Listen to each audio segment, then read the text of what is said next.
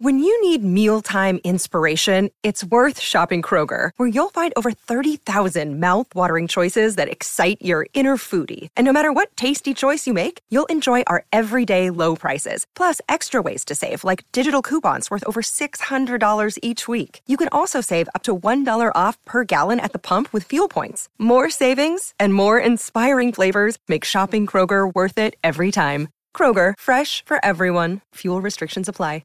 Another day is here, and you're ready for it. What to wear? Check. Breakfast, lunch, and dinner? Check. Planning for what's next and how to save for it? That's where Bank of America can help. For your financial to-dos, Bank of America has experts ready to help get you closer to your goals. Get started at one of our local financial centers or 24/7 in our mobile banking app. Find a location near you at bankofamerica.com/talktous. What would you like the power to do? Mobile banking requires downloading the app and is only available for select devices. Message and data rates may apply. Bank of America N.A., member FDIC.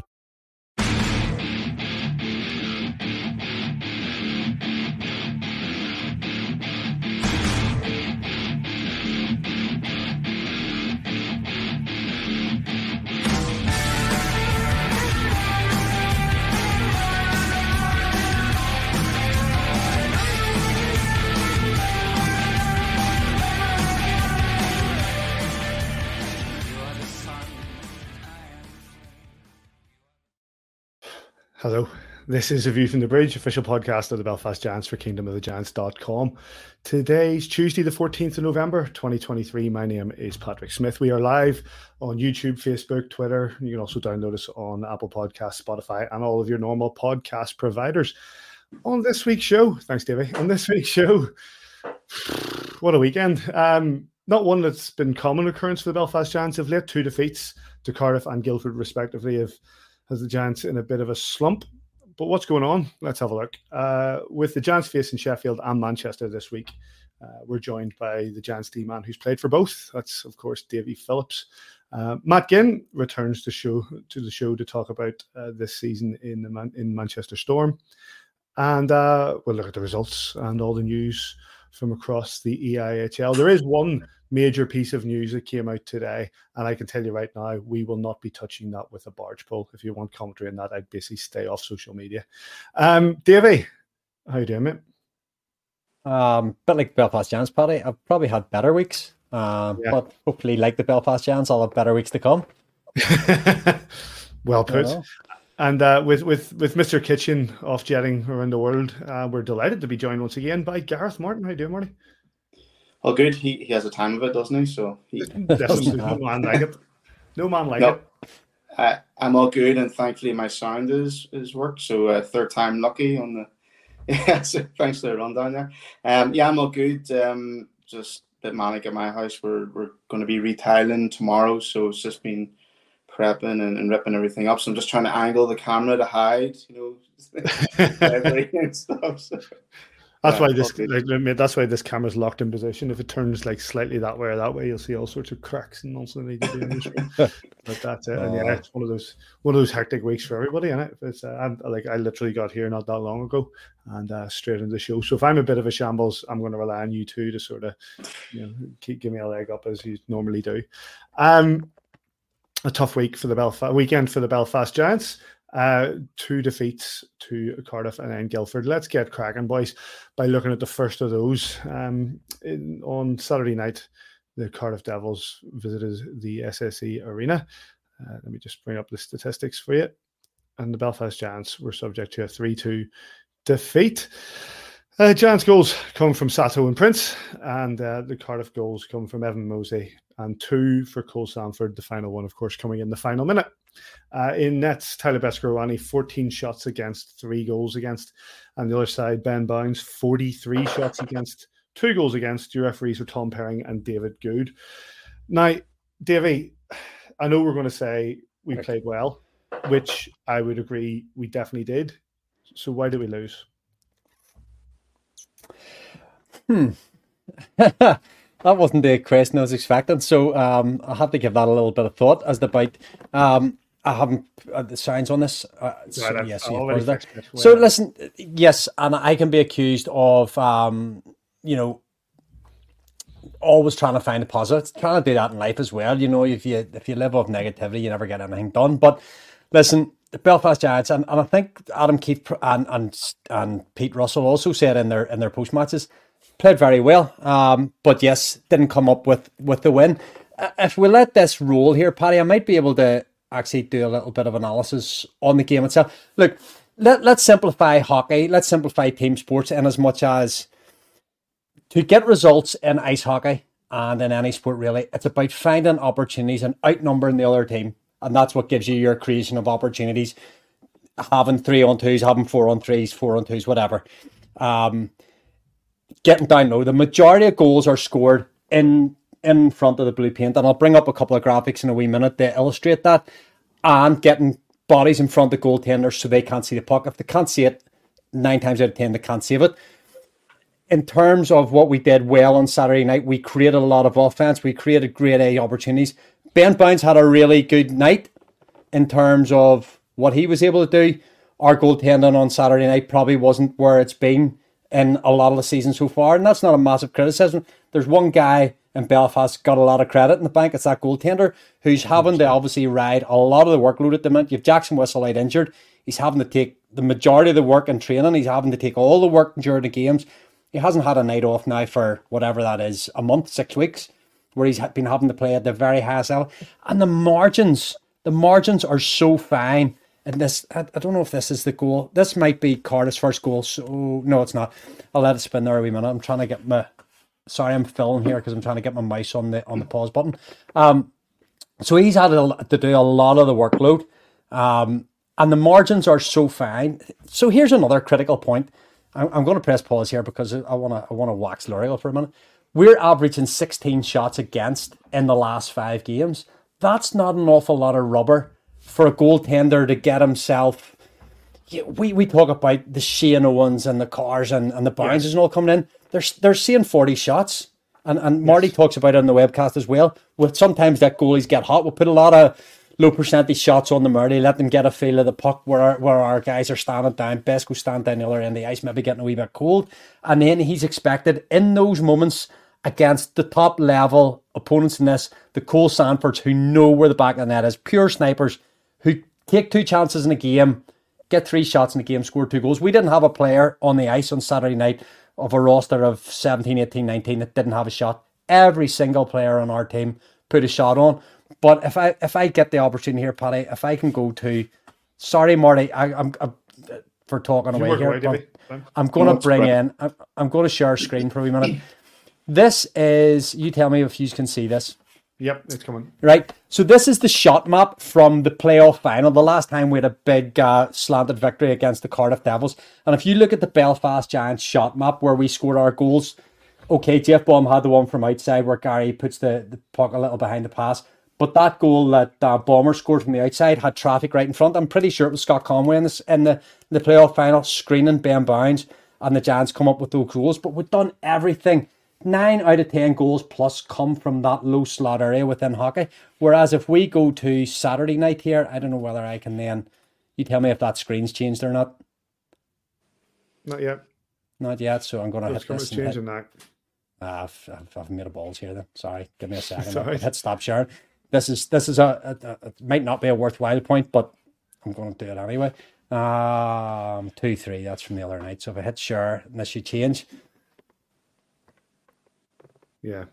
Yeah. So you've got is that shot map up there because I can't tell. Yeah, absolutely. Where you've got our red zone is a little higher. It's up more towards the hash marks. Cardiff, you can see on the right hand side of the page. They've had precious little in the game. So from our own perspective, what we've done slightly differently tonight versus the win in the playoff final, if you like, shooting from slightly more outside. And that comes from Cardiff as well. Let's look at Cardiff. Cardiff played really well on the night. They were desperate. They played in layers. They only put one man in the forecheck, which when you go for a breakout then, you've 4 guys to go through. Can we get the video going again there? Yeah, I'll bring the video back in. So you bring the video back on. Sorry, Marty, I will stop talking a wee minute here. I want to get this point. So this. No, it's not. I should have done better highlights in this. But here, Marty, come in, and then I'll come back on. Marty, no, this is it. This is it. Yeah. So we go at this point here, right? So at this point, where I'm freezing it, that doesn't actually say what the time on the clock. But in this point, Curdy's going for a line change. So on the back end, Davy Phillips and Travis Bryan are going to be the back end. We've got our 3 guys up front. We're attacking. We're 200 feet from our own net. It's all good. And at this point, Cardiff make a breakout. And we're still okay. We're 2 for 2. 2 forwards breaking. We've got 2 D-men at the back. And we're in foot races as such with the other 3 guys. And it takes less than 15 seconds. It's actually about 10 or 12 seconds. And the puck's in the back of our net. Good defensive play there. But we go down in the corner. And here, a positive game. We're still okay. We're 3-on-3. Naz is covering the front of the net as... I don't know if it's Joey Martin coming in there or not, but we just get a bad bounce, and all of a sudden now, we're outnumbered because we've all gone to the puck. They're in front. Besco's got 2 men on none, and he gets the shot away. And all of a sudden, after all the good work that you've put into making this game and a really strong start, coming up with opportunities, we're behind the 8 ball. So I'll let Marty come at this point, and I'll come back and talk about this all day, mate. But that's it. I think you're absolutely right in what you say. And Marty, you can come in here. It's the fact that the Giants were creating chances, but it is those fine margins that and you look at the end. You look at the final goal that Cardiff score. It comes off a bounce off over the top of Gendron's stick, and Sanford's away. It's difficult to sort of criticize the Giants too greatly of the fact of this loss because it was such a tight game. Exactly. I also feel that Guildford and Cardiff have came in knowing that the Giants are just going to apply all the pressure they can. And, Cardiff they've been smart. They've decided, let's soak up the pressure. Let's collapse in front of bounds. Let's make the Giants shoot, side to side so their angles aren't that great. And then let's take the opportunity to go and hit them on the rush, hit them on the breakaways. And then also when Davey explained how the first goal went in for Cardiff there, they made the quick out pass. They went down. Because the Giants weren't really defending, they all got sucked into that corner. 3 guys were sucked into that corner. And then all of a sudden, they're out of position. You've got 2 guys out in front. And there you go. You're one shot. You're one goal. I think, and you mentioned it there, Davey, and let's say Besco's not immune from criticism. Absolutely not. But then we know that Besco doesn't normally give up 3 goals and 14 shots. So, he is a player with a lot of credit in the bank. But it is difficult when there are only 14 shots going in. And you look at that shot, that final one from Sanford. Yes, he's a sniper, but 9 times out of 10, Besco's probably saving that. So you can probably think that maybe there's something awry, that maybe Besco's trying to recover from something, or that he's, or just an off night.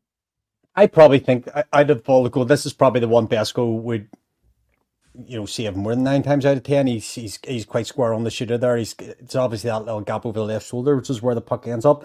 Giants defensively have kind of done okay there in that situation. Yes, Besco's immune to an extent that he'll be his biggest critic. He'll have Absolutely. Watched this 50 times and wonder what he could have done different. You talk Andrew Dixon came on the podcast and one of the critique his performance, again, 14 shots across the night. It's so difficult for him to be alive to everything that's going on there because he's not involved in the game for large sections of it. And but that's the game, Davey. But that's the game. You know what I mean? That's it's not unusual for Besco to be in that position, especially the way RD's been playing. I understand what you're saying, but it's also the game that he's playing. Can I pitch in with that? And go ahead, Marty. Yeah, I mean, we can visibly see that Besco, he's had a couple of rough weeks. He's been carrying a bit of illness or a bit of a niggle injury, and we're not aware of it. But there's extra pressure applied to him. Let's say our forwards are getting 5, 6, 7 shots, not burying that puck.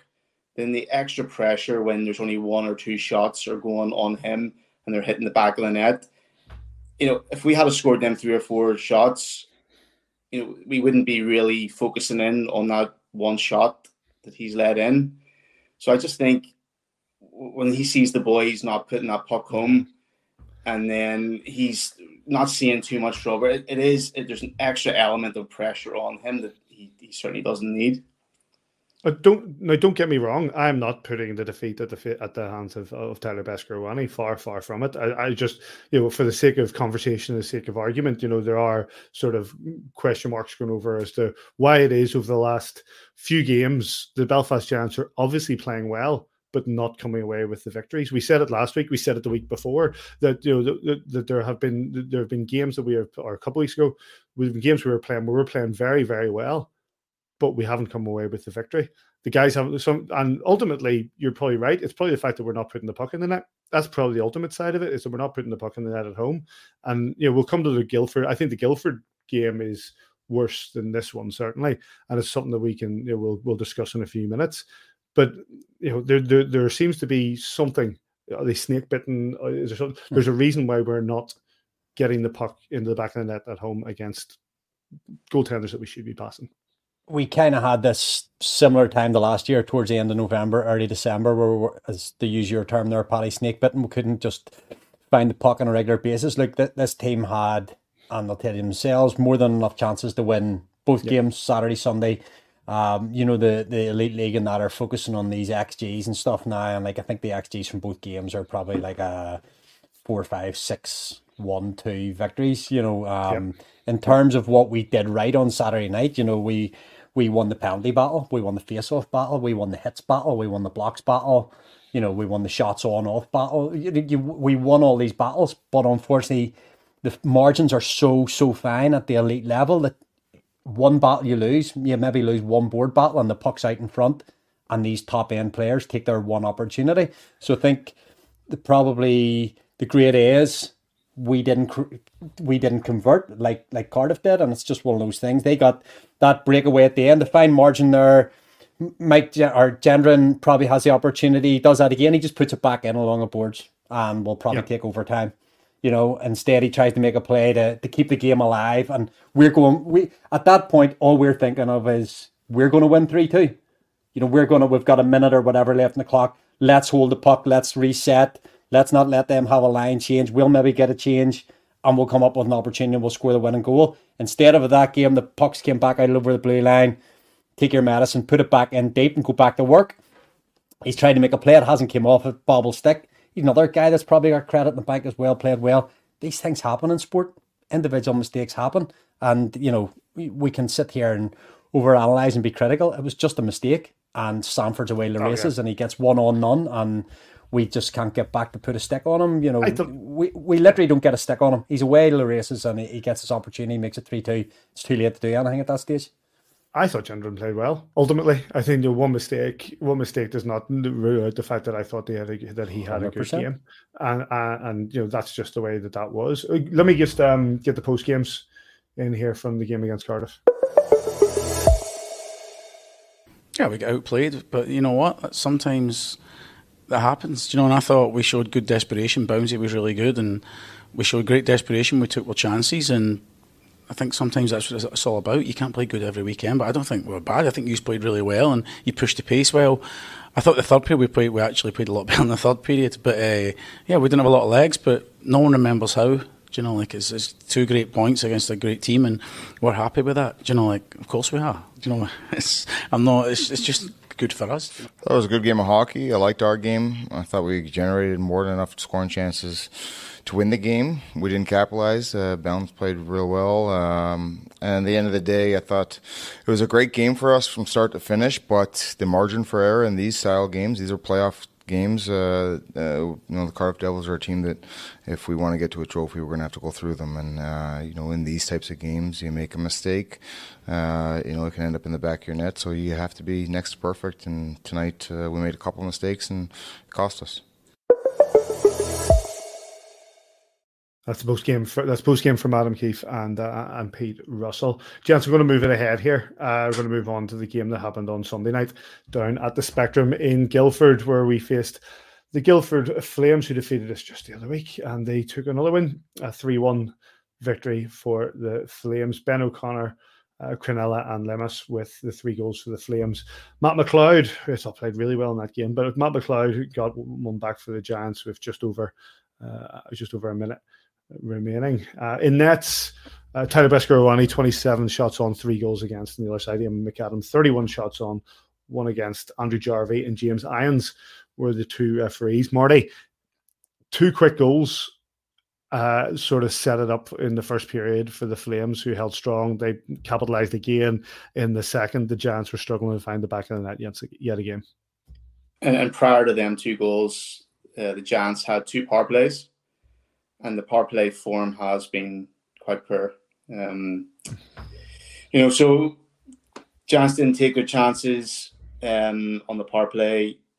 The Guildford Flames then gain momentum from that, and then they go out. O'Connor steps up, just throws one into a lot of traffic. Besco doesn't get sight on it, back of the net. I think this is going to be the goal now coming up.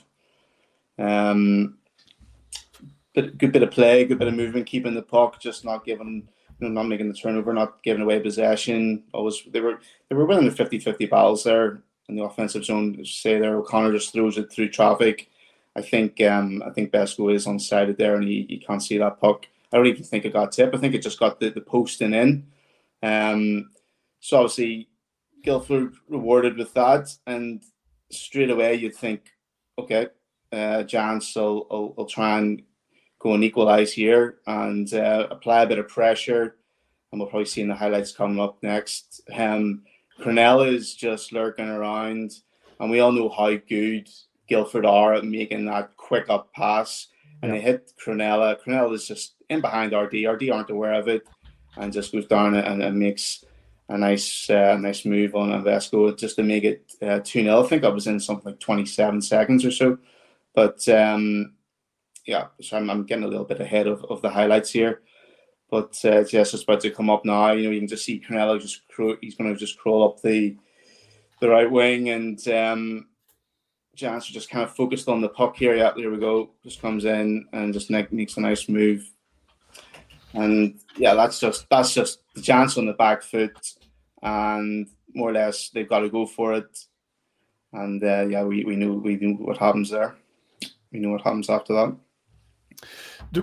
Regards to, like you said, Davey, a couple of times over the weekend, our pace, we didn't have any jump in the game. There wasn't any urgency in the game. The Giants just seemed to go 2 behind and 3 behind, and it just didn't. There didn't seem to be any shift from the Giants.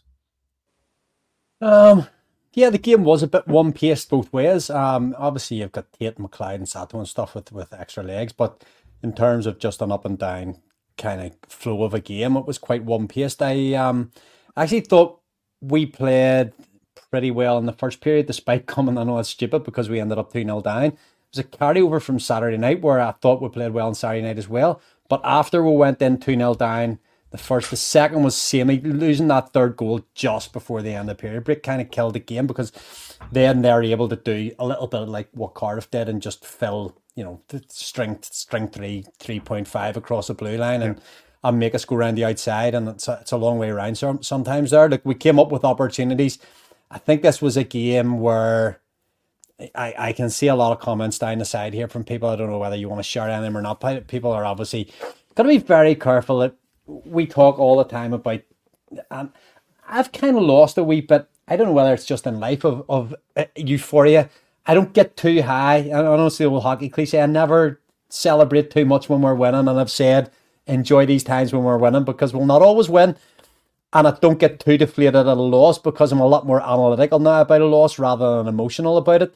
I can see reasons why we've lost at the weekend. I'm not happy about them. Adam Keefe called people out on it. He's not happy about them either. And there's things that really didn't impress me about the Giants at the weekend. There's things that really did impress me, and it gives me enough hope that, as Kiefer said, we've got to go through Cardiff if we want to win trophies this season. And you've got to play those fine margin games, and you've got to come out on top of them. Season before, when we went to playoff finals, those fine margins, we came out behind, and it ruins your summer. Last season, we won the last game of the season, and we're still dying off it. But this season's going again. And as Adam said in the interview, passengers getting up to the speed of this league. We've had the CHL, we've had the Challenge Cup, and this is our bread and butter now for the next 4 or 5 months. And you cannot have nights off like some guys had off on Sunday night in Guildford. There was a game at 2-0 down. I still thought, here, hands up. I had us -1.5. At 2-0 down, I still expected that bet to come in. And as that game crept on, well, I'll not need to worry about going and checking William Hill out for the rest of the game, because it went flat, and it just never thought really towards the end of that game. It didn't feel like a game there was going to be something magical happened in. Now, whether that's an individual needs to come up with that magic, or a line needs to put another, the rest of the team on its back, just didn't feel like we had that little bit of jump. It could be down to a number of factors, Paddy. It can be down to a number of factors, but Sunday night, the coach has said it himself, it's probably not where he wants it to be as a Belfast Giants team. It's the 14th of November, Davey. I'm not gonna shit the bed over the fact that we've had a 0-point weekend. I think that we're going to have Matt Ginn coming up later in the show, and I think the last time we had a 0-point weekend, he was the mastermind of it. And we went on to take the title, and it's also worth noting that we went on to take the title despite the fact about weeks beforehand we were still in a chase. I don't think we led until quite late in the season. We're going to lose games. We're going to lose games. A lot of don't. There's the thing from Guildford. Don't use this. We're going to lose games, and it's just going to happen. That's sport. If you think we're going to win every, yes, is it frustrating that we lost games the way we did? Of course it is. Is it frustrating that we lost in like a last minute dash from the Cardiff Devils? Of course it is. Is it Guildford had a really bad start to the season to start to find their feet, but you still want to beat them. But I'm not. There seemed to be a lot of just emotion, and that's fine. It's okay to be emotional in this game. It's okay to be emotional as a fan. Sometimes you just need to check it. I'm the worst for it at times, but I've sort of like you, Davey. Sort of my euphoria, my emotion is sort of in check in my old age. But Marty, you've been part of Belfast Giants sides that have won and lost. You just got to check your emotion. You do, and let's be honest. The Giants in the last 3 years have been the best team. So every team that sees, okay, we're playing the Giants this weekend, they go above and beyond and put in the extra effort to make sure that they try and come out on top against us. They'll put everything into it. They'll prepare a lot better for us than say another team. But yeah, the fans need to realize that we have the best coach in the league. We are the best club in the league. We've proved it last year. You just said there, it's the 14th of November.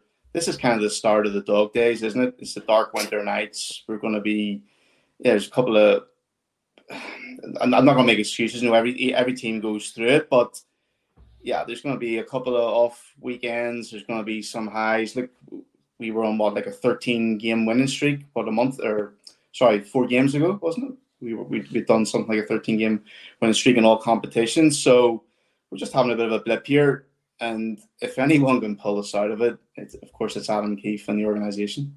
100%. I think it's a very valid point, Paddy. If you take that stretch of 17 games and you're 13-4, if you go 3-1, 3-1, 3-1, you're not even considering that this is a problem. It's more a problem because it's bunches. 4 out of 5, and it's came in a bunch after.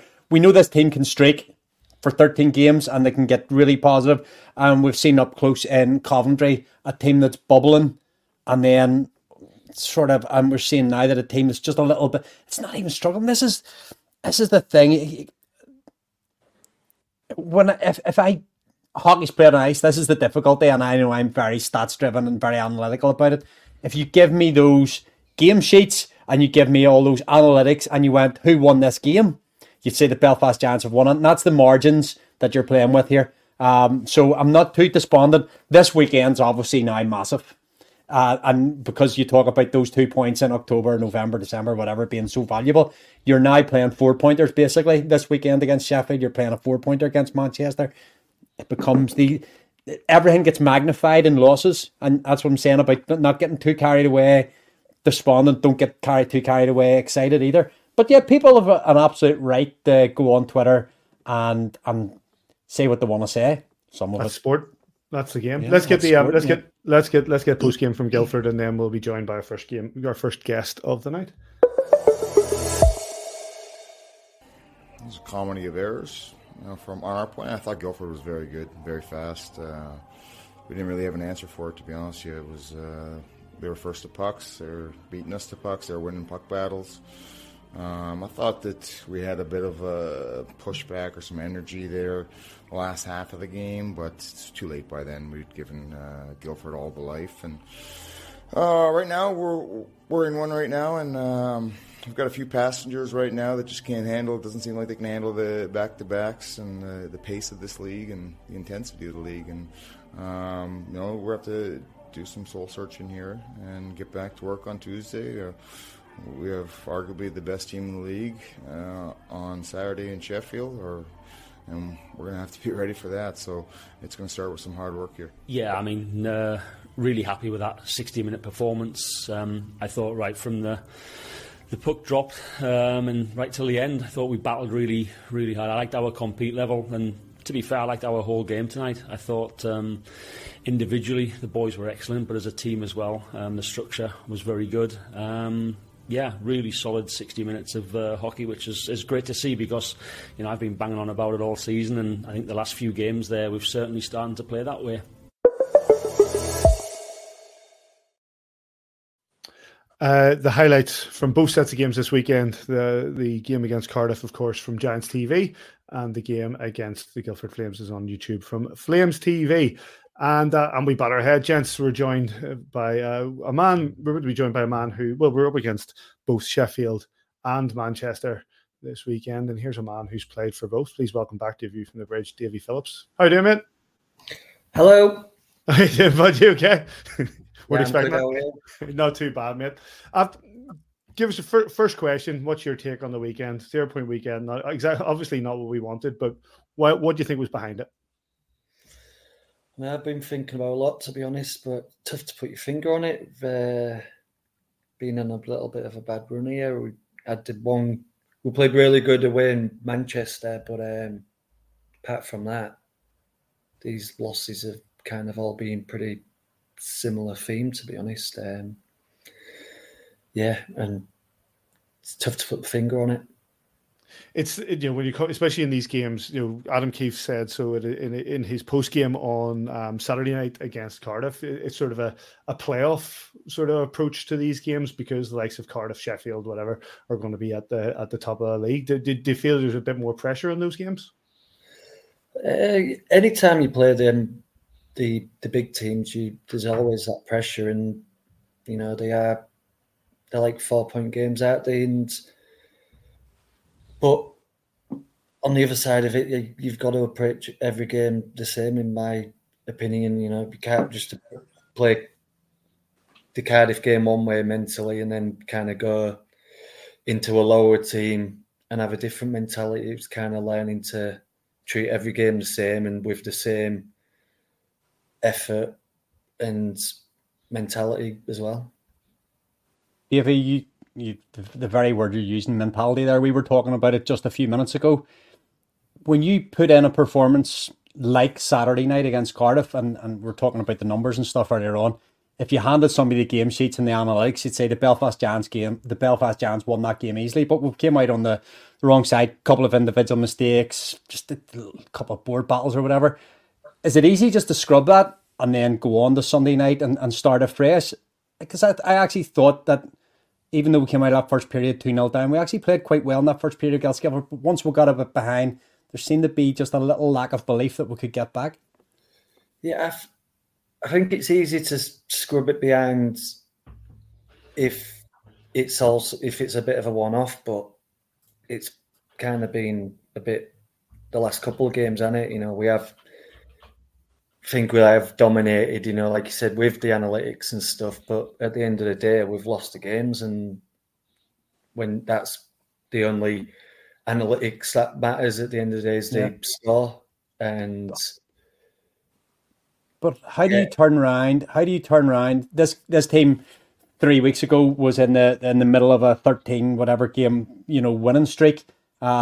Everything's bubbly in the locker room. I'll come back later on a question about that. Everything's great. So we didn't get too carried away a few weeks ago. So we can't get too low. We've got to believe in the process here that we're a good team, and good things are going to happen.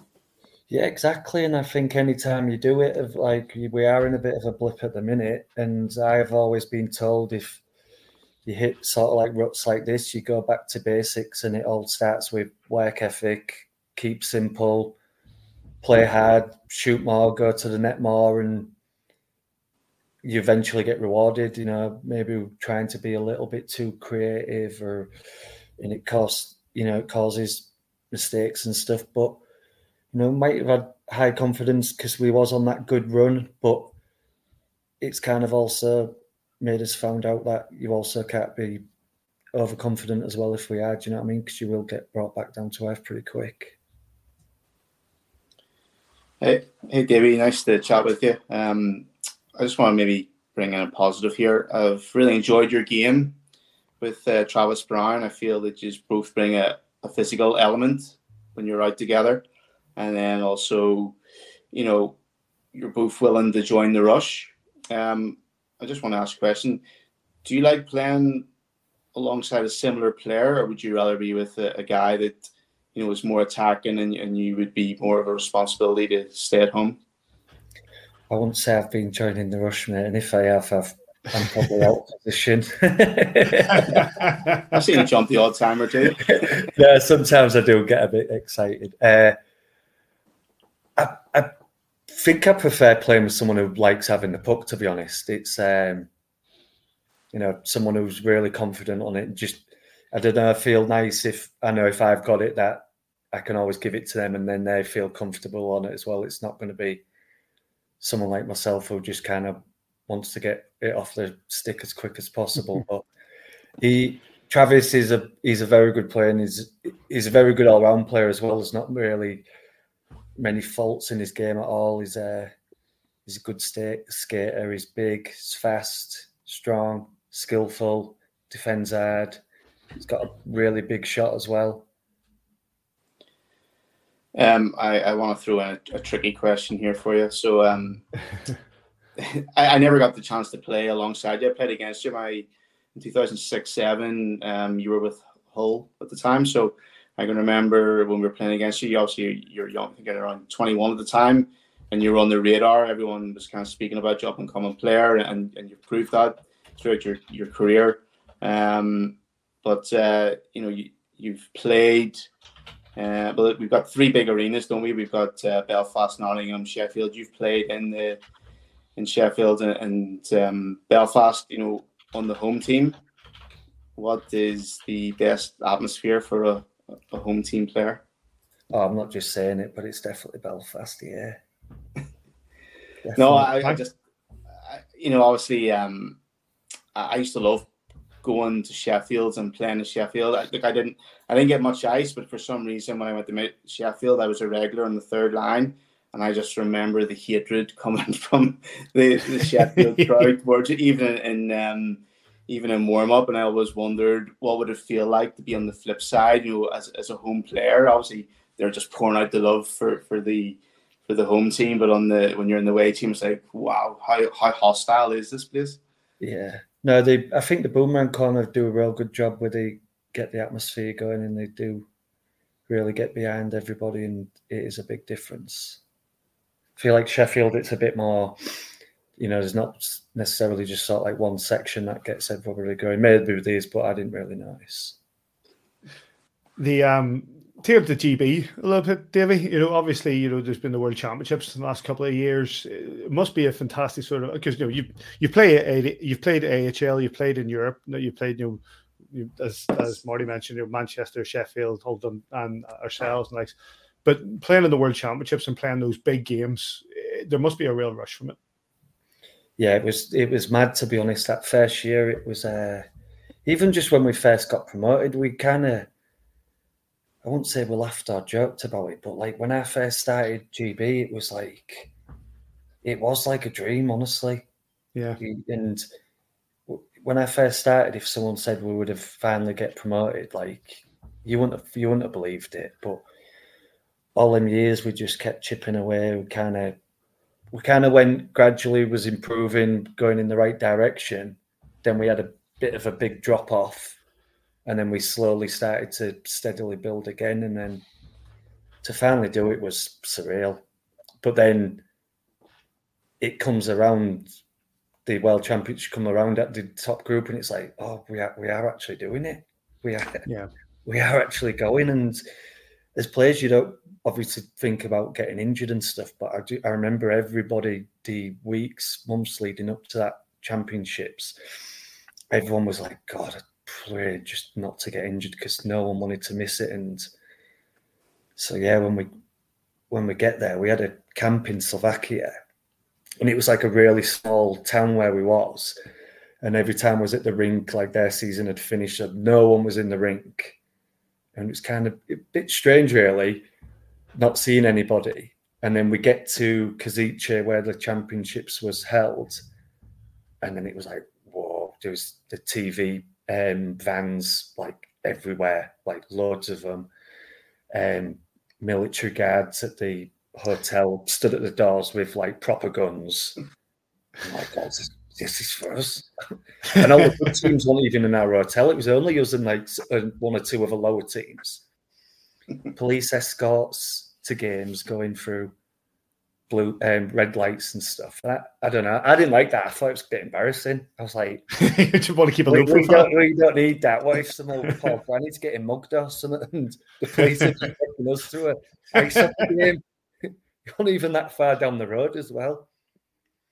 We go to the arena for the first day, and you couldn't have made it up. Canada was on the ice practicing. So obviously when the first time you get to the rink, you go straight to look at the ice. And Canada was on the ice and was honestly all just like, oh, we have to play those lads. Yeah. And that guy from TSN, what was his name? Gord Miller. Yeah. It's real funny because I didn't know who he was, but I recognised his voice and I was like, and he was real friendly. He was talking to all of us, probably like making conversation with us all, real friendly. I was like, I'm sure I recognise his voice from somewhere. And then someone's like, you're joking, it's Gord Miller off TSN. And then we was just down the corridor, next changing room along for Canada. So every time we walked to our dressing room, we had to walk past theirs. And you couldn't help it. Every time the door was open, you'd just be like... Stick your head in. Just ready and having a nosy. But yeah, I know I went on a bit of a rant there, but it was my experience. And then same once the game started... I did think we might be like, it's got that potential to be a bit starstruck and a bit in awe of them. But it's weird, like once the game starts, it's just like any other game. Like they're just ice hockey players. They're just very, very good at it and very, very rich. But it's not like the game's going on and you're like, oh, that's Patrick Kane. Like it's just some 5'8" guy who's got ridiculous hands. So, but then, you know, to give you your due, so you went from Belfast and went to the AHL with Rockford, then you bounced about a bit with regards to, you know, Toledo and those. So when you made that jump to the AHL and jumping from the Elite League, let's make no bones about it, to jump from the Elite League to the AHL and get the opportunity you got at Rockford, you must have had designs on the fact that if I play well here, I could get called up. You know, look, when I was in the AHL? Yeah. I think I was a bit, looking back, like real naive to it because I didn't even know what I was like getting myself into or nothing. Like NHL wasn't even really that big on the TV over here, you know, with like how accessible it is now with the internet and Game Center and YouTube and stuff. And I didn't even really know that much NHL players. And I had that many people like before I went telling me, because I signed a AHL East Coast like 2-way deal. The only thing anyone ever spoke to me, I remember Todd doing it when we was skating in the summer, Kelman, and he was like, he kept talking about Toledo because that was the affiliate team that I'd signed with too. And he went to university near there and he just kept talking about Toledo. And then after a bit, I kept on thinking it was like, not a dig, but kind of like he's expecting me just to be in the East Coast League.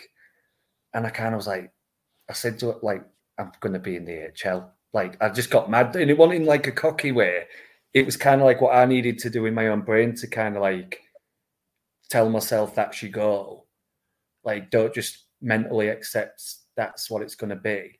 Yeah. Yeah. So when I got there, I was like, I'm going to try and make this team. I'm going to do whatever it takes to make this team. And then I made it. And then not like I thought that was it, but I just thought the NHL was so far-fetched, to be honest. But I wish I had a bit more of the mentality. Not like I would have, but that it is. Anything's doable, innit? I think it's all if you have the right mindset. was there anybody in that AHL team that season went on to do anything? Yeah, the goalie was Corey Crawford. He was really good, yeah. So probably him, and then Brian Bickle, he won a cup as well with the Blackhawks, and then he had to retire through a medical condition. But those was like the only two, really. Yeah, Akim, what do you call it? Akim Alou. Alou, he was obviously... I was there for that whole incident. Yeah. With the coach and the racial slur. Yeah. Which was interesting. An interesting experience. Yeah. Listen, let's steer away from that because we want to be a non-controversial podcast. But I want to talk about really quickly about the mentality of being the class joker, if you like. Any players that come on here and you go, who's the funniest in the locker room? Who's the locker room joker? Obviously, your name comes up quite a lot. And as you came up through the ranks as a young lad, that was probably a real natural exuberance of youth and something. Now you're one of the veteran guys and you're still doing that. Is that kind of a role as well so especially now you talked about being stuck in one here at the minute, you'd have to take that role seriously. You've got to keep things light in the locker room. So even when maybe you're not feeling it, you've got to go in and be that guy. I've just be myself. I've never even thought about it. I think I've just always... I don't just always been the same. I always think one good thing I do is know when to, I won't say be serious because I wouldn't even class it as that. I just think there's a time to laugh and joke and there's a time to be serious, and you've got to know when to get your game head on and it's time to play. There you go. That was a less deep answer than I was expecting on that one. No, there's times to be loose, isn't there? But there's times. Yeah. I just think once kind of get to the rink for a game might be a little bit laughy, jokey, but I think once I start warming up, doing my off ice warm up, that's like me knowing it's game time, get ready mentally. So obviously yesterday off, back to work today. Adam said it was going to be a tough day, so I'm sure you're feeling it now. We don't want to keep you much longer, but big weekend coming up, Davey. Yeah, every weekend's a big weekend though, you know what I mean? Like, I know, it's more so because we're playing Sheffield, and as well because of the run of form we're on, but you can't have too many losses in this league, but they're all big week. So I always try and do. It doesn't matter who you're playing. You've just got to have the same attitude and mindset. And I said it a bit on in Guildford on Sunday. I was like, we need to have that mindset like we're playing Para de Beach or whatever it was called. You know that at home. Like, just imagine we're playing them. It's the exact same. It's the exact same game. Like, nothing changes. But we've got to have that mentality.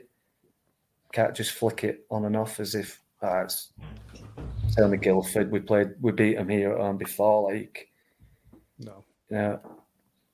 So, well, before we go back to Paddy for probably a close night, I've seen a question here from the webpage.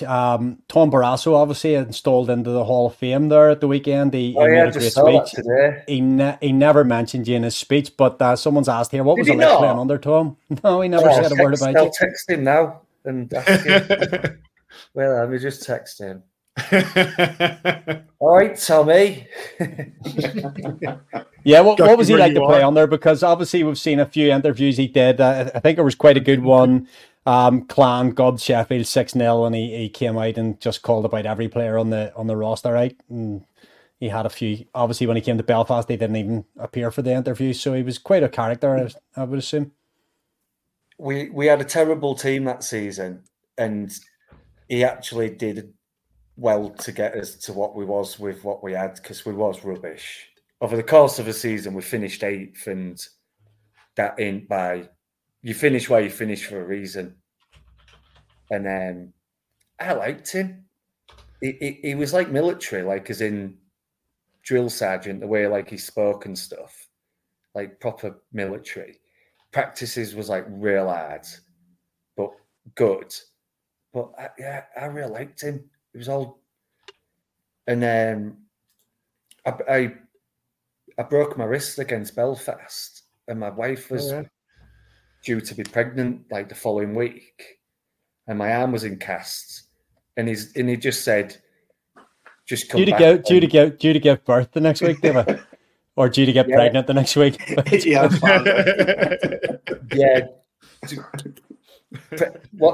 She gave birth.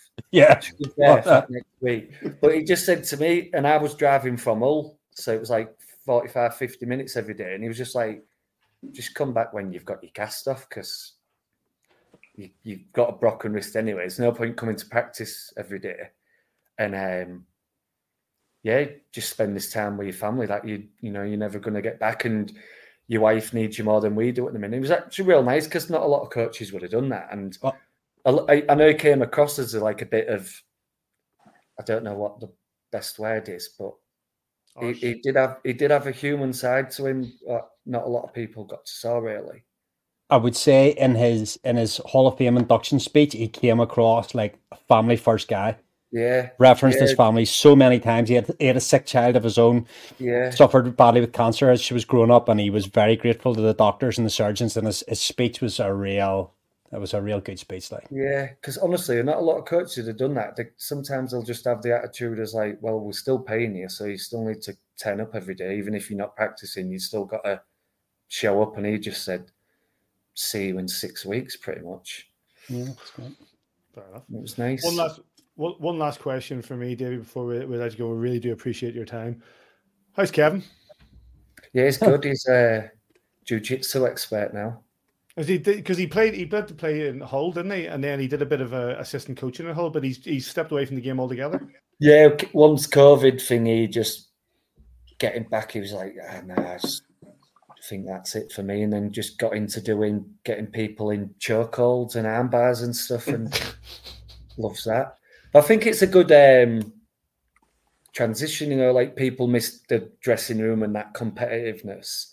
Yes. And doing that is the gym he does it at. It's like similar age people and good group of lads. So it kind of keeps him sort of similar sort of locker room, and you know what I mean? But I'm going to ask a follow-up on that, because we have been talking about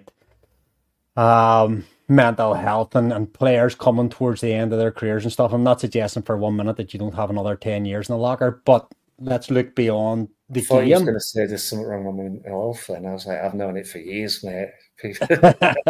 No, but like, so Kevin has taken a step away from hockey and he's found that thing. Have you thought at all beyond the next game, let alone the next season or retirement? What do you want to do? I think you always think about it, like not retiring, but like as in, it'll be weird the one day when you're not playing anymore. I kind of find sometimes people, when they know it's going to be the last year or two, they like really start to hate the game, but they do it on purpose, if that makes sense, because it makes it easy for them to retire. Because it's, I don't know if it's making sense, but it does make sense, because I'm struggling to start. Like if you get in the mindset of like your last year playing, like I get coming to practice, or I hate doing the away games and the bus trips and that. It kind of like mentally makes them brainwash themselves, like, I just hate it, I can't do it anymore, and it makes it easier for them to retire. But if you still love going to practice and still love being on the bus and all that comes with it, but your body don't let you do it anymore, I think that's tough for your mind to be like, you still love it, but your bodies can't do it anymore. Do you know what I mean? Yeah, but it would be weird. You know what I mean? Like, you've done it all your life, haven't you, since you was a kid? So what comes next? Yeah. Exactly. Yeah, I think you just got to stay busy, but I couldn't coach. I couldn't do coaching. I could maybe coach kids, but I don't like kids either. I think she'd do it on the flip side. I think she'd embrace it. I think because when you do hang them up, you'll be looking back, missing it so much. So I'm doing a Jonathan Phillips. I'm just going voice of experience. I'm just going as long as I can. Yeah, just embrace it, buddy. These lads. Well, Even what are you, if I have 36? to go around on a sledge, I'll be just in my sledge like this. If my legs ain't working anymore. Davey, listen, really appreciate your time. Good luck this weekend against Sheffield and Manchester, and maybe we'll catch up with you again later in the I season. stay on a bit longer if you want. Oh, listen, it'd be great. We've got Matt Glynn of the Manchester squad waiting in the wings. You've had enough of me, haven't you? Because once I get talking, I don't stop. Oh, mate, it's been brilliant, but we'll get you back on again. Don't worry. If you've enjoyed it that much, we'll bring you back on again. I don't like the sound of my own voice, but once I get going, honestly, there's no stopping me. Cheers, buddy. All right, thanks for having me. Thanks, sir. Take care. Same time next week. Same time next week, mate. Yeah. See you later. See you. Big thanks to Davy Phillips for his time. Great character. And, you know, I say his AHL career and stuff like that. It's not to be sniffed at the way that you did there. But listen, let's batter ahead. A man's been patiently waiting in the background. We mentioned him earlier on because the last time the Belfast Giants had a 0-point weekend, he was the architect behind it when the Manchester Storm came in last season and took all 4 points away from the Giants. We're back in Altrincham this weekend and delighted to be joined by the head coach of the Manchester Storm, of course, Matt Ginn. Thanks for waiting, mate. Thanks for having me. Thanks for that, Joyce. So obviously coming back, we had the game weekend before against you boys in Altrincham, successful for the Giants. What did you learn from that game? Excuse me. We weren't at our best that game, I didn't think. I mean, anytime we play Belfast, it's going to be a tough game. And we had a big win there the night before in Cardiff, played very well. And the travel back from that isn't really too bad, but we got back. And I thought we were a step behind kind of all night. I thought Belfast came out fast and played well in our rink. And I don't know, we're a little lifeless compared to what the games that we had some success in earlier. And it was maybe a bit of a learning curve there, or a wake up call that you have to kind of bring it every night. I mean, can't get too high there. It was a big win in Cardiff, but you had to kind of refresh. And I just don't think we were able to match what they brought, and hopefully have a different result this weekend. How have you feeling this season's gone? The opening exchanges of this season, obviously, you know, you've had sort of some really good. Well, you mentioned the win in Cardiff, and you've had some really good, battling wins. But then, obviously, coming hand in hand with some disappointing defeats. Do you feel your team are getting to where you want them to be? Yeah, it's been a pretty solid start. I mean, I think we're 5-3-2 in the league, and we've been on the road a lot. Played kind of teams that are generally near the top of the standing. So shouldn't be a surprise anymore for the guys, any of the teams. But I think this year, especially compared to others, there's no easy nights. You look at right through the league, it's tight for a reason, and there's a lot of good players, a lot of good teams. But overall, we're pretty happy with where we are. I think every game we've been in, I think there's been the odd Challenge Cup game where we haven't been great and lost, I think, pretty handily there to Sheffield once. But other than that, I think we've been in every game, and obviously our goalie's been very good and as a key part of that. But I think overall, the big improvement from last year is just the team defense. We don't give up as much, and which is good because we're not exactly filling the net right now to start the year. So most of the games we're in are kind of 1 or 2 goal games, and it's been a battle every night, which I think is good, and it's kind of par for the course throughout the league.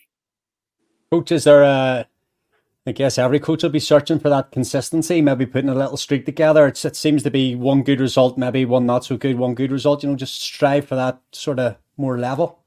Yeah, I think so. You talk to every coach, you'd like consistency, like you said, throughout every weekend. I think the big thing is you're not going to be at your best every game. And that was kind of the message after that Belfast game. Some guys, it's a long year. It's a tough year. You're not going to be at your best every night, but you have to be able to bring something and contribute something to help the team win. And I think for the most, we're just a team, the way we're built, we need everybody. And we don't kind of have that one superstar or anything like that, just kind of rely on our depth. And I don't know if we've had everybody going at once so far this year. So we're hopefully can put that together. And again, like you said, kind of go on a run.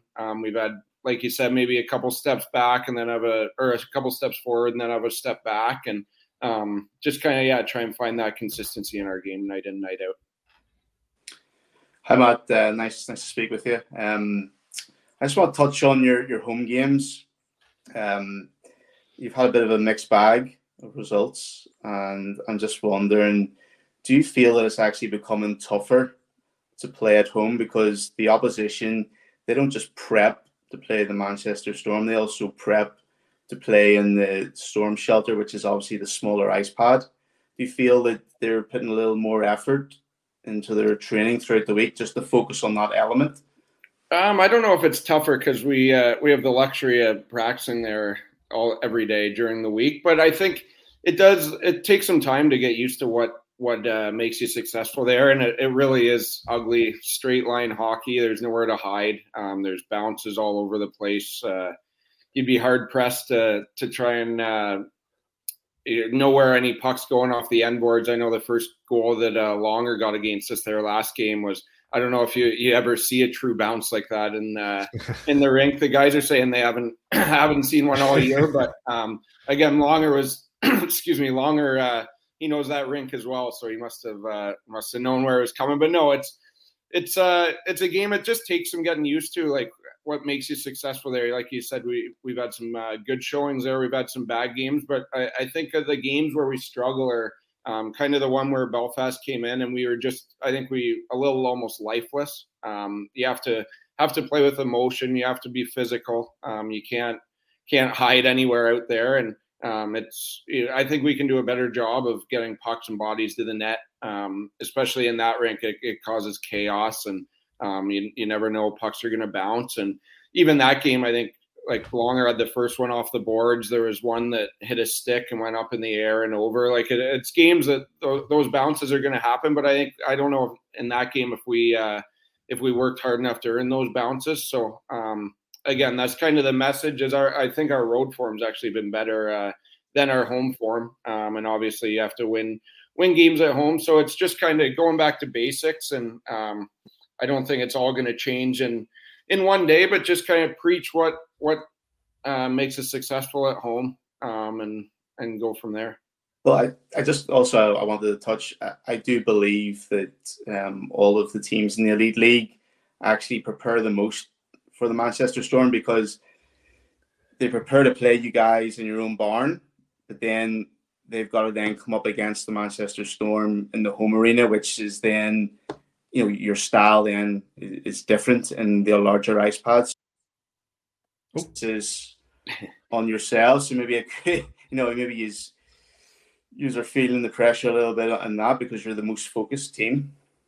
Yeah, I mean, I think teams prepare for everyone now. I don't think we're any special that way, but I get what you're saying. Yeah, that teams kind of come in and they'll definitely do some different drills and stuff to prepare for the rink. But yeah, it's something we by now we're almost 2 months into the year. Guys should know what works and what doesn't there, and you always hear coaches talk about it, and myself included, about taking care of the puck and like turnovers in the neutral zone and all that coach talk. That's just amplified even more in our rink.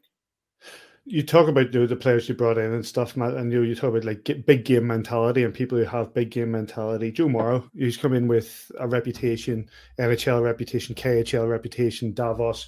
What is he bringing to the locker room?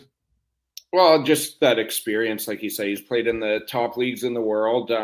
First and foremost, though, he's an awesome, down to earth guy. He really enjoys it here, and the guys really enjoy him.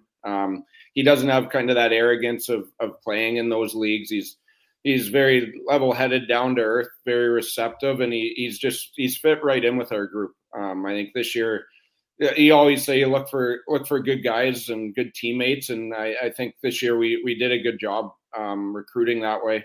It's a really close group, and we weren't worried bringing Joe in at all. I knew him actually a little bit from when I was in the Boston organization there in camp during training camp. I was one of the high numbers where you have no chance of making the team, but yeah, he was on Boston at that time, so I remember him there a little bit. He says he remembers me. I don't know, but no, but he's been great. I think Matt Murphy, they are on D as well. We brought them in around the same time. He's been excellent for us too. Big guy who can skate, and has a winning pedigree. He's played in some top leagues. So I find that interesting, especially like, you're in your second year of coaching, full-time coaching in regards to, and we heard Davy Phillips not that long ago speaking about, he doesn't think he'll move into coaching. He doesn't think he has the mentality to it. You've made that jump, you've pushed into coaching, but then you're bringing in a guy, and you mentioned the fact that, in the Boston organization and the camps there and stuff, and the career he's been on. Now you're theoretically his boss. You're now the guy who's given him the instructions. Is that a difficult mindset to have, or is that just something, listen, this is the game, I'm in charge here? Yeah, no, I think he, like I said, he's come in with a great attitude too. He's made it very easy. I'm in the second year now, so maybe last year it might have been a little bit different, but the kind of, it's I'm the coach for the players, but I try and have a relationship, obviously, with everybody off the ice as well, and I think Joe's been great. He's very easy to coach to and talk and bounce ideas back and forth too. I think it's definitely a two-way street with that. Matt, did you see yourself whenever you signed here? I can't remember was it Finner maybe that brought you to Manchester? I can't remember who brought you to Manchester in 2018 or whatever.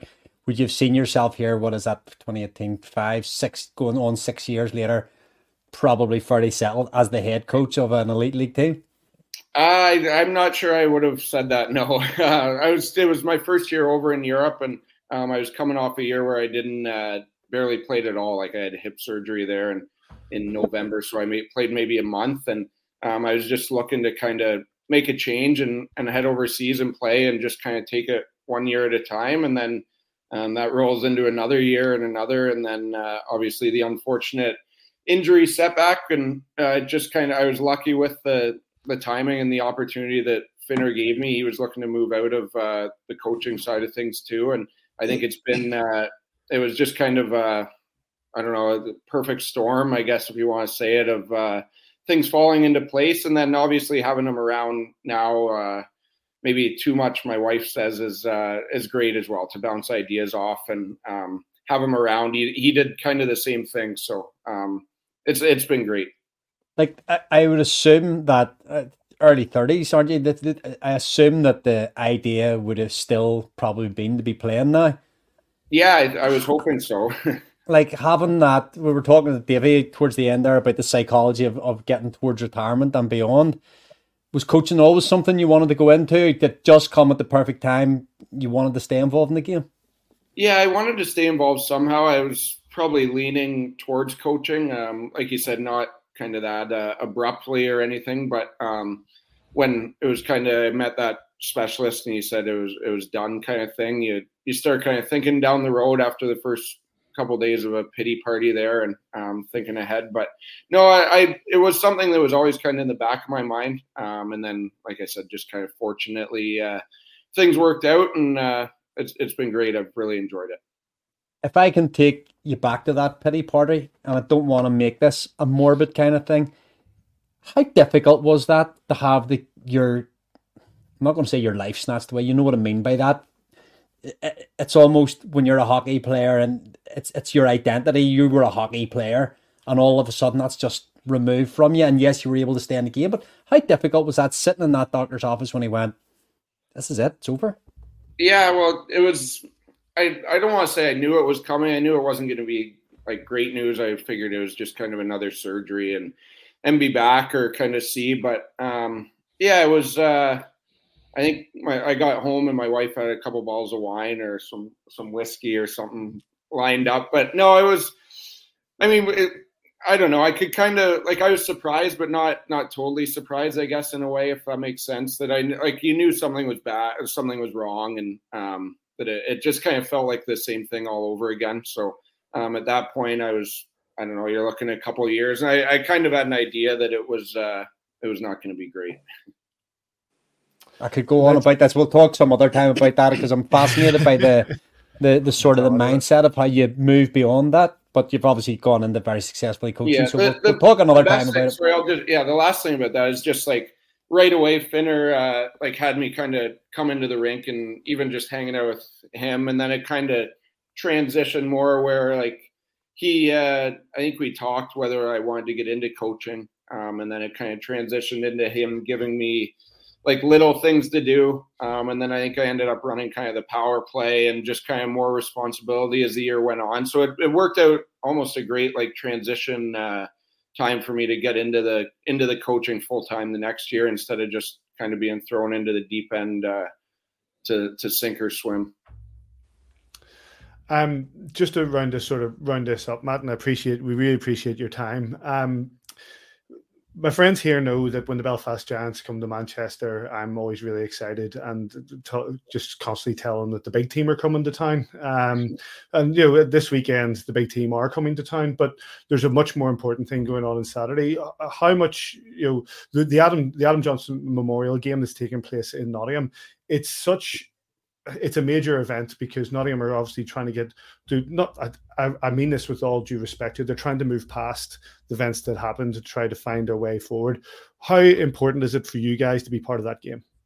Yeah, when it was a no-brainer for us. Like when I think Finner was talking with Pash and it got brought up and it was an immediate yes from us. Like it's an honor to even be involved in the game. Like I think I said we're humbled to be a part of it, and it's definitely a memory that guys will think about after their career ends. It's bigger than the game. It just kind of, I think it's been sold out since day one, I think, there for the rink, and everybody wants to be a part of it. It's one where you go in and have fun. Like, guys enjoy it. It's going to be emotional. Just kind of put in a show. It's probably the first time back in the rink for a lot of the fans too, and we want them to enjoy it. And I think I've seen online fans talking about mixing and mingling and sitting wherever, and I think that's great too, just to get back and enjoy the game of hockey that everybody loves. And like I said, it's bigger than the game.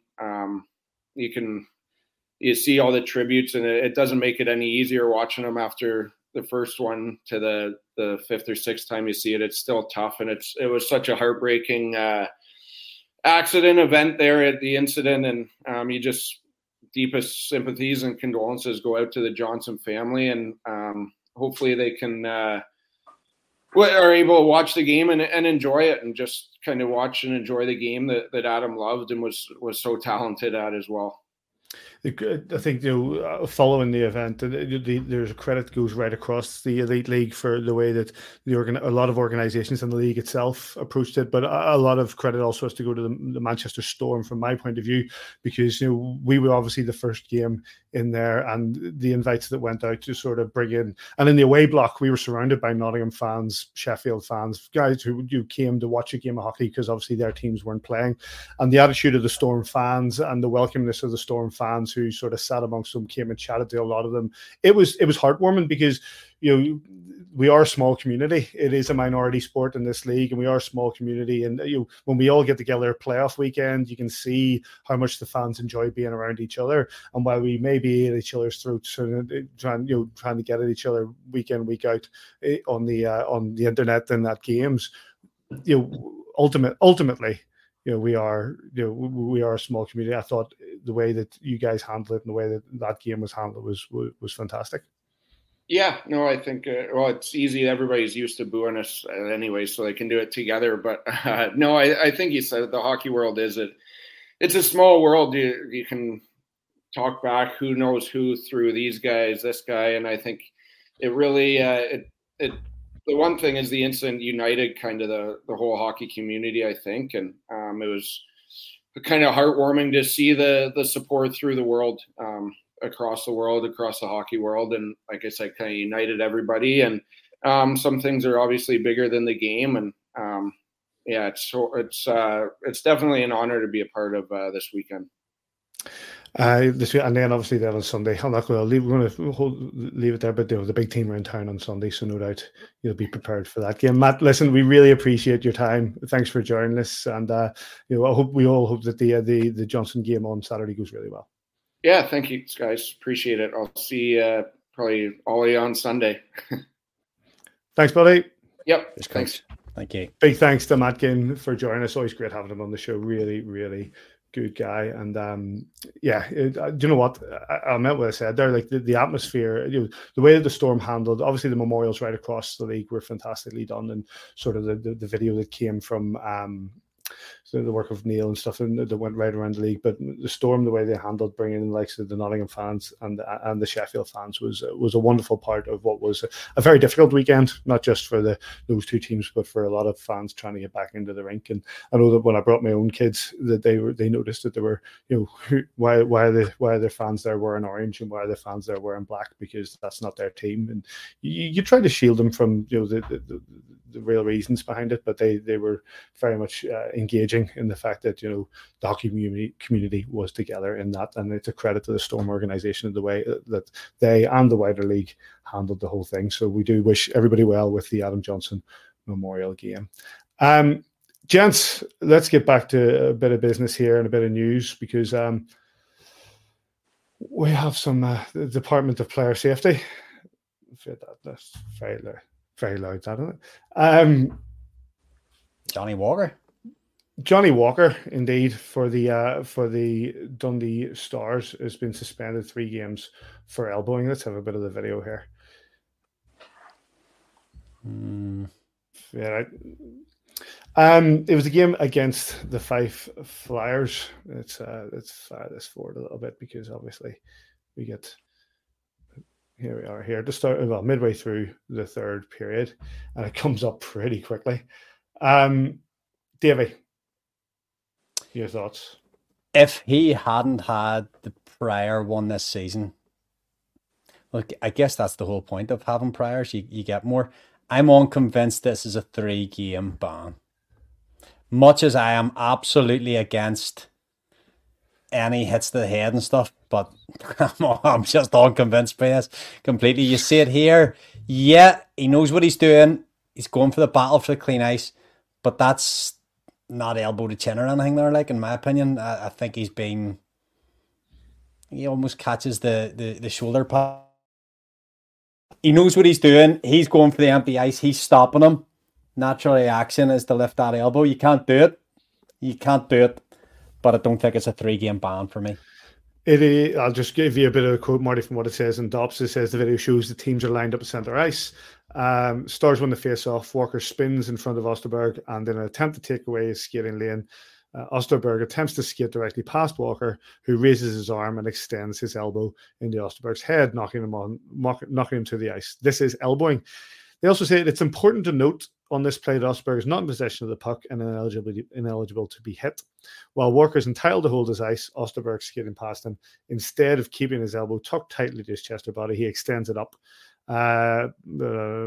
What causes play to rise in level of supplementary discipline is Walker's significant extension of his elbow upwards and direct to the head, combined with the force of the blow on a non-puck carrier. He's previously been suspended for an illegal check to the head against Manchester. Your thoughts, Marty? Yeah, it's the intent. I agree with David. It doesn't look like there is a clean contact there, but Walker knows what he's doing. He's not involved in the play. Like, he has a little smirk in that picture as well. Just everything about goodness sake. The photograph of him. Yeah, just he tries to get away with these things, and he's getting caught out. You had a gripe about him on the webcast, is what I remember. I had a gripe about him on the webcast. I had a gripe when I was last on with regards to the check into the head, and now he's doing this. He's trying to get him in the face, and then who was the Fife player that went down? He's made a bit of a meal of it. Osterberg, he's made it. Let's be honest, he's made a bit of a meal with it as well. Going down, in that dramatic fashion. But Johnny Walker's got to be careful. He's going to come up against the wrong guy some game, and he'll think twice about what he's actually doing out in the ice against all these various teams in the Elite League. I'm more of a Lafroig fan anyway. Good shout. Thanks, man. Yeah, elbowing 3 games effective immediately against Dundee. Right, let's have a bit of I'll throw up the goals of the week, and I will share with you a little bit of the news. It was just, of course, I'm having a bit of a nightmare tonight. Let's just make sure that this gets done correctly. There we go. want to sound. Listen, we said the Sheffield returned to action this weekend, which is great to see. In the league, they took a 2-1 overtime victory over the Blaze. Nottingham, as we said, will return this weekend with the Adam Johnson Memorial game at the Arena against the Manchester Storm. We've just discussed that with Matt Ginn. On Saturday, Clan were leading 5-2 going into the last 15 minutes at home to the Flyers, but conspired to lose 6-5 in a shootout. Cardiff had a full 4 points, having scraped by Manchester in overtime at home. And the Stars put points on the board in the league over the Flyers on Friday night. The final game of our cup group saw the Stars run out 6-2 over the Clan, with friend of the show Mark Lefebvre being caught in the hot mic, giving his opinions on his opponents. Steelers defeated the Storm in Altrincham, and Flames took a 2-point win in overtime over Coventry. In the Challenge Cup, Nottingham have decided that they will now pull out of the Challenge Cup, which more or less has had sympathy from everybody. That leaves Sheffield and Manchester as two teams in that group. I assume that both will qualify, but we'll see where it goes from there. But I think regardless of the costs, I think that it is a correct decision from Nottingham, who are now trying to look to return to Elite League action, beginning with this exhibition memorial game on Saturday night. Clan, I just want to chat, gents. I'll start with you, Davey. What's the issue with the Glasgow Clan? It's just impossible to say. Funny, we spoke to their coach when he was on a few weeks ago about that is a big process, a project. I was going to say a process, but a project, and he admitted that himself. Coming in, they've had a revolving door policy around coaching for a long, long time. They've never had a real settled, we've got a 3-year plan here. I don't know whether you can have a 3-year plan in the Elite League, if that makes sense, but they've got to build something stronger. They've got to put foundations down. And if that's to say to this coach, we're not really going to KPI you on what you do this season, we're going to KPI you over 3 years. You know, this is where we want to be at the top of the league in 3 years. We want to hoist a banner in 3 years. Should it be a Challenge Cup? Should it be a playoff? Should it be a league? You know, the conferences are gone, but we need to do something. We need to make progression. So what is progression on last year? Well, progression on last year is probably qualifying for the playoffs, getting through the Challenge Cup group. Progression then the following year is making the semi-finals of Cup, I don't know, or being top 6. I think there's a battle for everyone to think that they've got to be top of the league, but they've got to come up with a hockey system that isn't going to throw away a lead like that. That's professionalism as well. Those players shouldn't throw points away from that position. But I think that Clan fans were patient last year, considering the turmoil off the ice last year. They have to be equally patient this year, that this is the start. This is just the first step in the journey to try and get them to where they want to be. They can throw this coach under the bus and they can put a new coach in. There's obviously high-profile coaches now have been made available. I see his name on Twitter today. What a signing this would be. Stick with what you believe in, with what the people that have recruited this summer, and allow him time to develop into what that club could be. It's difficult, Marty, isn't it? It's the fact that, you know, as Davey says, they've got the new ownership, they've got the new coach, they've got a lot of new players. I see that Jordan Boyce has now gone on a full time into the NIHL, and where he was sort of on a 2-way. So they're trying to make you. I don't think that's a good loss to them. Clan fans might disagree with me. I think Boyson's a good player, but you know, and I think that, you know, there are changes that need made. But just because you've got a brand new owner doesn't mean you're going to have instant success. No, I think I think they set the bar too high at the start. Davey did touch on that. But everyone was more or less saying, "Oh, they're going to be top 4. They're going to be, you know, bringing back a bit of glory." And I just think it went far too fast. It should have just been baby steps. And I think I'm right in saying the coach, this is his first year in the league. And I think as assistant coach, it's his first year in the league as well. So they need to adapt as well to the running of the league. I mean, I know the captain, he kind of filled in as coach last year. I know he'll be mitigating with them and obviously trying to help out to a certain extent, but they just need to slow it down, just buy in and progress slowly. You know, you've got Murph there, he spoke positively on what they're trying to do and what they're trying to set up. But the fans, they've got a lot of people who have bought season tickets. The fans need to stick with them, support and believe in the process that they need to do going forward. We have the clan in a couple of weeks, so maybe we'll see if we can get Murph on or somebody to chat about where they're going after this week. Then let's got past. With regards to the Belfast Giants, it is another. It's I see that Davy Phillips give the old Gary Jackson, which is it's always a big weekend. It's a big weekend for the Belfast Giants, 2 on the road. Sheffield away on Saturday at 7 p.m. at Sheffield Arena on Steelers TV, and the big teamer in town in Manchester. And Sunday at 5:30 in Altrincham. Sheffield is currently leading the Elite League. Dave, I know you don't like this, but this is a big. I know you don't like this part of the show. This is a big weekend. The Belfast Giants are looking to bounce back, and without getting into all the cliches, how important is it to go in and put a performance in Sheffield? Keith is gonna. He said it in his post match the weekend. It was going to be a week of hard work. Davy Phillips said himself, "Whenever you're in one, you go back to basics." And I'm sure there'll be a lot of soul searching done by guys away from the rink, and there'll be a lot of hard work done at the rink this week. And I would say they'll be tuned in. They don't come any big games, don't really come any bigger than away in Sheffield at the minute. They're top of the league. They're there to be shot at. They've got our title. And, they're gunning for our title, and at the minute they sit on top, and we're gunning for them. So it's one of those. You just got to go and be ready. This is the next biggest game the Belfast Giants will ever play is Saturday night. So got to be ready for it. Marty, you've been in the locker room of the Belfast Giants organisation when we're trying to get out of ruts like this. Is it about keeping things basic? Is it about keeping things focused? And especially we're going into games that, maybe the fans see as being massive. Basic, playing it safe. One thing we know about the Belfast Giants, they're always going to bring a battle. The 2 games at home we had lost by 1 goal. It was a battle.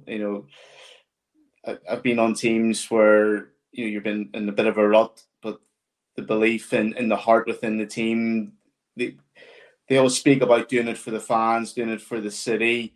So the morals are always right, and we know they're going to bring their A game to Sheffield on Saturday night. We've listened to Adam there twice in the post game interviews, and he's now in kind of business mode, wanting to step it up and step up the performances within the boys in that locker room.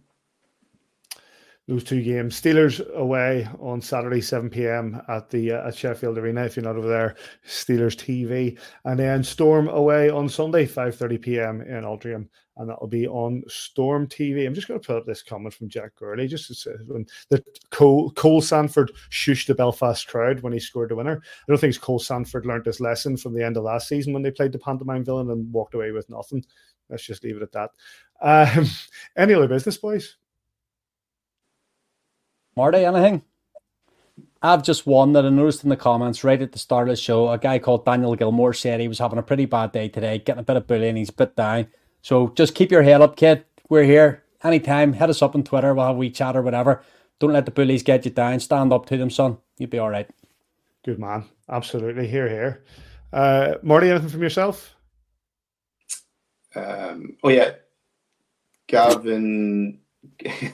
Gavin Moore, he's now Gavin Kelly. He's been helping out the Giants in training, stepping in obviously with Jackson Whistle being injured and Andrew Dixon.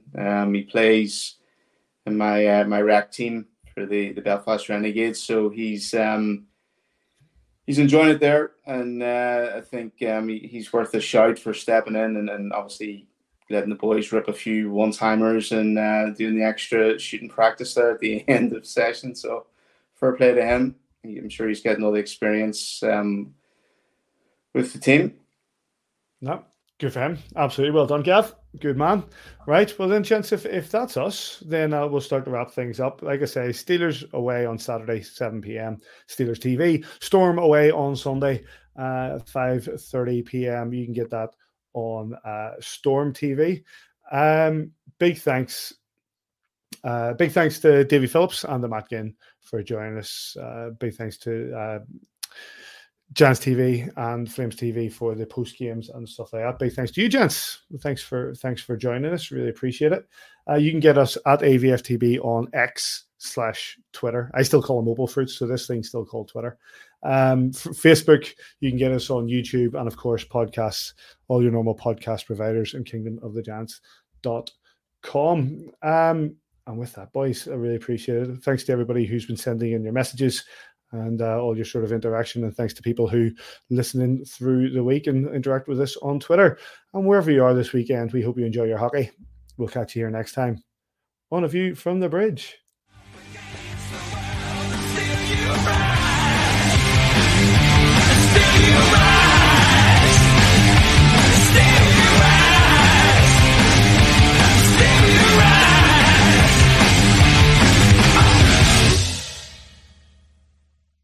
Sports Social Podcast Network.